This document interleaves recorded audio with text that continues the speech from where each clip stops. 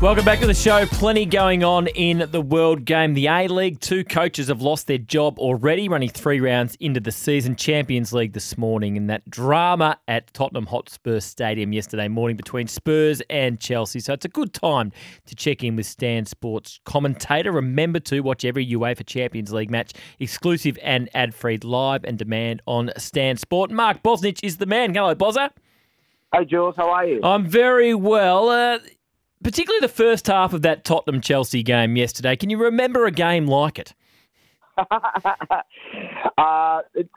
Yes and no. It was unbelievable entertainment. There's no doubt about that. But I'm mad a little bit, obviously, because I want, even though it's my ex-club Chelsea, I want Ange to do as well as possible. But I actually thought that they were absolutely cruising until Sergio Romero had a brain snap, and I thought it was completely wrong what he did, going straight through and coming on the top of the Chelsea player. I don't know if it was Kovacic or no, somebody will correct me about that. And then from that Fernandez, moment, and then from that moment, for me, it was only one team that was going to win, and Doggy to do that as well after he was very fortunate to stay on the pitch was another brain snap to get sent off. And really, in the end, it could have been an absolute mountain of goals. You have to give credit to Tottenham in one way, because they kept trying to get an equaliser when it was 2-1, and Son had that wonderful chance before Chelsea got the third goal. But really, if Chelsea had their shooting boots on, the game would have been well and truly over, half an hour earlier. So, you know Ange really well, and you're spot on. I mean, Doggy was very lucky not to be dismissed for that studs-up challenge. Yeah. 5 minutes before being sent off, Romero kicked out needlessly. What would he say to those 2 players behind closed doors?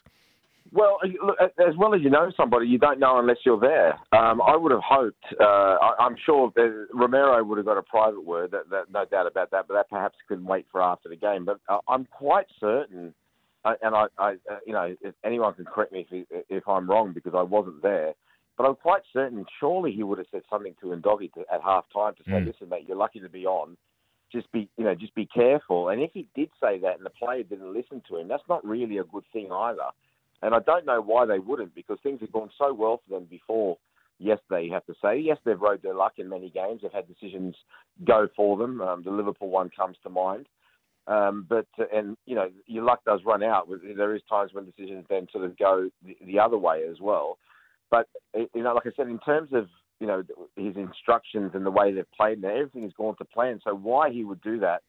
The only thing I could think of, like I said, he had a momentary brain snap. There was a big game. It's a London derby.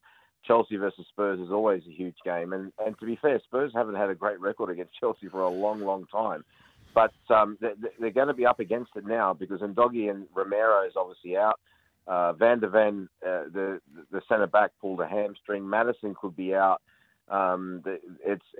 It was always going to come, the test with suspensions and injuries, which have had. We haven't really seen, like I said, a major loss of form yet, but they've got Wolves away this weekend. So that's going to be a massive test of all their resilience. And you do get that in a 38-game season when you go through times where you've just got to do the very best you can to scrape as many points as you can because it'll hopefully turn things around as soon as possible. So Spurs got cheered off despite losing 4-1, which you'll never see when you lose to an arch enemy like Chelsea. Most of the pundits over there have been full of praise with the fact that Ange kept playing the same way, kept playing with the high line. And look, at 2-1 down with 9 men, they had 3 chances to equalise. But does he have to be a bit more conservative in the short term? I mean, he's going to have 3 of his starting 4 defenders out for the game against Wolves, as you mentioned. Van de Ven is lightning quick. Eric Dyer comes in, he's not quick. So does he have to be a bit more conservative with how he defends just in the short term while he's got these players out? Well, look, the high line I thought was too high, whether or not they had 9 players or 11 players. I don't think that was more what Ange was referring to and more where the cheers come. I think the cheers and what Ange is referring to is, and for all his strengths, adaptability is not one forte that Ange really takes on board. I always remember asking him once, about the local game, what's your plan B if plan A doesn't work? And he said basically to do plan A better. The cheers and I think the praise that they got from Ange is the fact that they kept attacking. The high line was too high. It was ridiculous. Now, look, you don't. People always think the automatic thing is if you haven't got pressure on the ball, you can't play a high line. You can if you've got very quick centre backs that can basically cover back if the ball goes over the top, and you have people running with the opposition midfield players who come from deep. But on the halfway line, like they were doing in the second half, regardless if it's 10 or 11 men, you are playing Russian roulette. There's no doubt about that. But the praise that I would praise Ange for, and what people I think were getting to, is sort of got muffled a little bit, sort of muddied. It was the fact that they kept on going to have a go at them, and Son really, nearly really went and scored. Majority of teams will just sort of sit back and defend and not go the other way, whereas Tottenham did.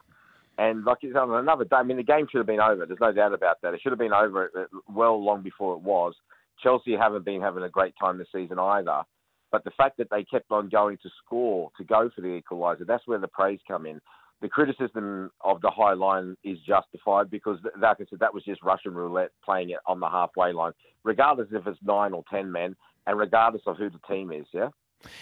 Exactly. Now, another big weekend for referees and VAR. Arsenal, I don't know what you think, but I think Arsenal were absolutely robbed against Newcastle, and their manager, Mikel Arteta, made that clear. Now, Ange has been praised for his response yesterday to referees and VAR, but where do you sit with VAR? Because, okay, the game stopped a lot yesterday, but every decision that went to VAR, whether it was the penalties, whether it was the red cards, were right. So where do you sit on it? Well, I've always been a fan, and I understand the issues that have come about. But I think if you have a look at it, it's pretty much like anything. It's hard to get. I think everyone was expecting pretty much perfection, whether it be the longevity of how of how long the decision takes, whether it be that some will be getting wrong. I mentioned that Liverpool game against Spurs where they just got it wrong. Luis Diaz was onside, and then they went with the offside decision, just making a mistake. But in my opinion, it's still better for the game. And regardless of what I think or what anyone else thinks, it is here to stay. Yeah. Yes, you want to get it, sort of whittled down so it doesn't take as long. But more important is to get it accurate. Now, in terms of the Arsenal thing, it was a foul in my opinion. Whether the ball was out or not, it was hard to discern. Okay, whether it was offside or not after Joel Linton sort of jumped in it, but he completely pushed Gabriel in the back. Arteta's reaction was completely understandable, except when he went a little bit far, when he started saying it's like, about the league and sort of associating with the league being embarrassed. The league is arguably the top sporting league, let alone football league in the world. Okay, and it's a wonderful product. So when you go a bit that far, that is too far. And I think when Arsenal backed him up in their statement, their second paragraph sort of took care of that by saying we are playing in the best league with the best fans, the best coaches, the best players. So I think he went a little bit too far. But I understand the rest of his reaction.